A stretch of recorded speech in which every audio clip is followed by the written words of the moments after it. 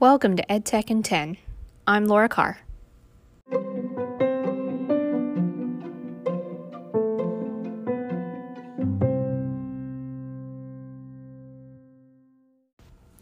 So I just finished a very long day of doing breakout boxes with 5th grade science students at an intermediate school in this area.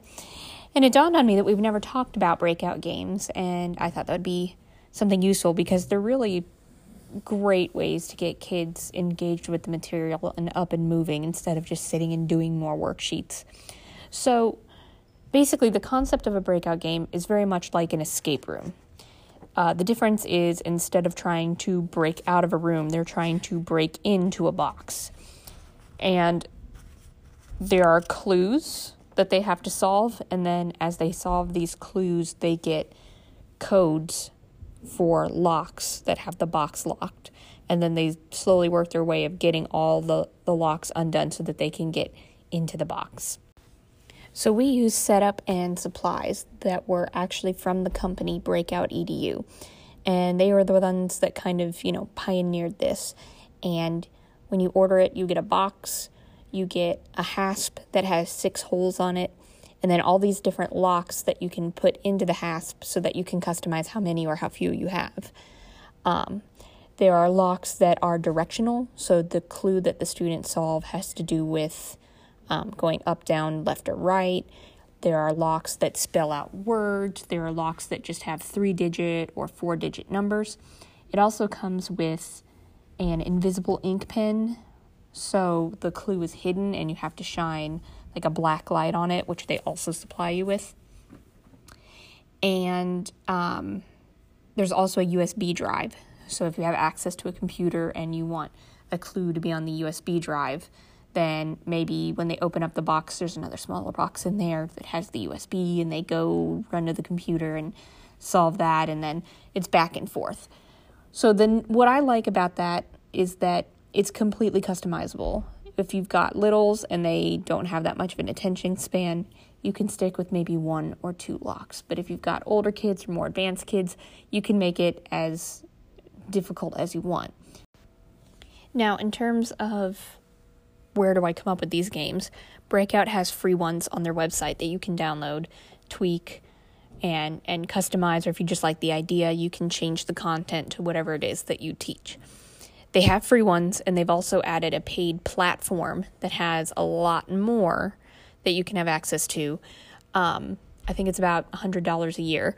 So if you've got PTA or fundraisers coming up, that might be a good way to get that paid for, so it doesn't come out of your pocket, because it's a little steep. There are also Facebook groups and things on Pinterest that where people have posted games that they've made themselves. There's some on Teacher Pay Teacher. Again, I'm not a big advocate of having to pay for this sort of stuff, so I say there's plenty of free out there, so you shouldn't have to pay your own money. And once you've done a few of those and get a feel for it, you can start creating your own and creating your own clues. The teachers that I was helping today had made their own game about fossils and sedimentary rock and just that whole sort of fossil process. And it actually went really well, and the kids loved it. So they had pictures up all over the walls, and there were clues hidden behind pictures that were relevant to the clues that were on the table. And then the kids had to come to the teacher at one point and prove that they knew this process so that they could get a key to unlock something else. So again, the possibilities are endless. But I'm here to help facilitate and also to help reset the boxes. And that's what really got me inspired to do this, is because there are some tips that I've learned along the way that I think that would be really helpful for you, just getting started, so that maybe it's not quite so stressful for you. So here we go.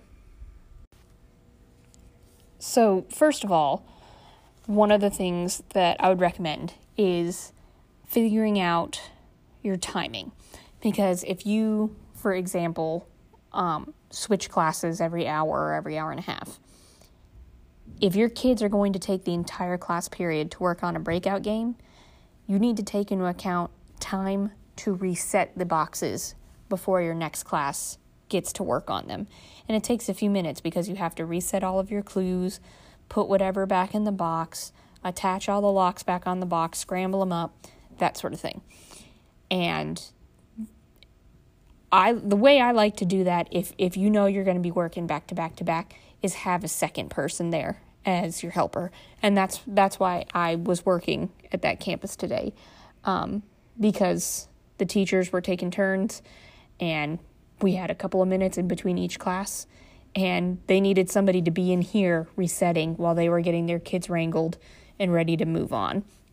So if you can have a second person to help out, that's the way to do it. If not, you might want to consider spreading it out over a couple of days and maybe doing every other class so you had time to reset in between, so it's not so stressful for you. Another thing that's useful is the fact that you have multiple boxes. And because you have multiple boxes, you're going to have multiple keys, multiple thumb drives, multiple locks. And to keep track of what goes where, one of the things that we've done is we've labeled the boxes different colors, and we've painted little dots on each lock and on each box with nail polish, and even put a layer of Mod Podge over it to try to help seal it. It will eventually wear off, but we found that the nail polish lasts a lot longer than permanent marker or anything else that we've tried. So that's a great way to keep track, because especially when you've got 10 keys, you need to know which one goes to which lock. So labeling them is a really good idea. Be aware of the type of lock that you're using and the age of your kids and how difficult it is. And I will say there are directional locks out there that it's just one big circle, and you just move the circle with your thumb up, down, left, right. Those are horrible because resetting them is really difficult. And if you don't do it just right, you've broken the lock forever, and then you can't use it and you have to go buy another one. We've lost a bunch of locks that way, and we've stopped using them. And Breakout actually stopped sending them with their kits. Next up, we have the word lock, which is probably one of the most versatile locks you have, because they come with a variety of these little circle tumblers, so you can have letters, directions, or even colors for little kids that can't read yet. And this is great because you can have the kids follow clues, and the answer is a word, and then you can spell out the word on the lock, and then there's just, a different way for them to solve a lock. But here's the thing. Because the tumblers, circles, whatever you want to call them, are meant to come off so you can rearrange them to make more words, the locks fall apart fairly easily. In fact, that was one of the big reasons that I was at the school I was today, because pretty much, I would say maybe out of 8 boxes they had, at least 4 every game had a word lock that fell apart. And, you would think, oh, okay, it fell apart, put it back together, no big deal. But it has to be put back together a very specific way, because it's the metal tumblers underneath. They have these little red dots, and the dots have to be lined up exactly underneath the word you're spelling so that the lock knows that, okay, this is the correct combination. When the tumblers fall off and kids just throw them back on and spell the word, if they don't throw them back on exactly where the red lines up, then you have a lock that's broken that you can never undo. So what we always tell the kids is, if that happens, if the little side comes off or one of the tumblers come off, stop. Don't touch it. Let a teacher handle it that knows how to put that lock back together, and let them be the ones to do it. Because if not, even if the kids are like, oh no, I got this, I know what I'm doing, chances are it's not going to go well.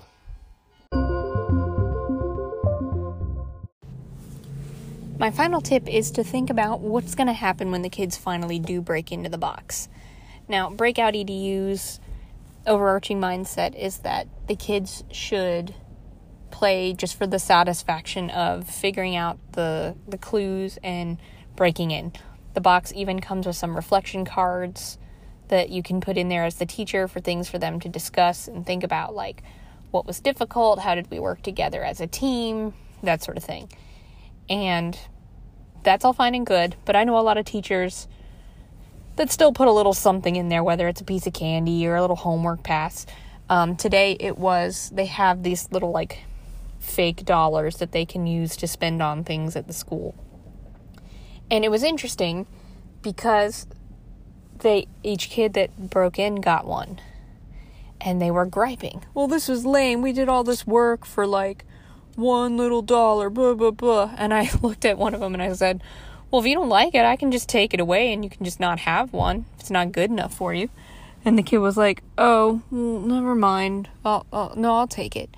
So it's interesting to see the kind of the mindset of kids and where they're going. And maybe it is a good idea that they have to learn to play for nothing, because sometimes you have to work and you don't always get some sort of monetary reward. And I think these games are really good for them because it teaches them to struggle. Because I know I've seen a lot lately where the kids try something, they don't get it immediately. They throw their hands up in the air and they're like, this is too hard, I can't do it. And they just give up. And that's not life. You got to keep going and you got to keep trying. I even had a group of teachers when I was introducing this game to them and showing them like, hey, you can do this with your kids. And 5 minutes into the game, even though we had the big long discussion about, oh, this is important and kids need to learn to struggle and persevere and, keep going when they figure it out. 5 minutes in, they all gave up and they're like, this is hard, we don't want to do it. And the principal was like, yeah, let's just stop the game because they're not enjoying themselves. And I thought, wow, if we're talking about this is important for your kids and you can't even do it, this is a problem.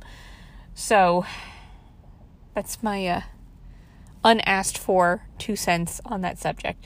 But yeah, kids need to struggle and they need to know what it's like to have to work hard and maybe not necessarily get a monetary reward for it, because they're going to have to deal with that in life, and life is going to be hard if that's what you're expecting.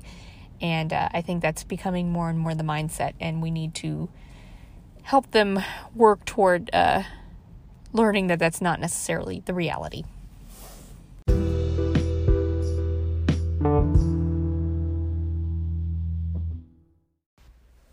And that's it for breakout boxes. I've got some cool ideas on how you can do digital ones, but I'm going to save that for its own episode. But I would love to hear how you're using them, and I'd love to even see examples. So please feel free to tweet me at Laura B. Carr, or find me on Instagram. It's at edtech_in_10. Because I love to learn from y'all, because I'm definitely not an expert. I'm just trying to share any information and ideas I have to hopefully make your life easier. So I hope wherever you are, you're having a wonderful day, and I'll talk to you next time. Bye-bye.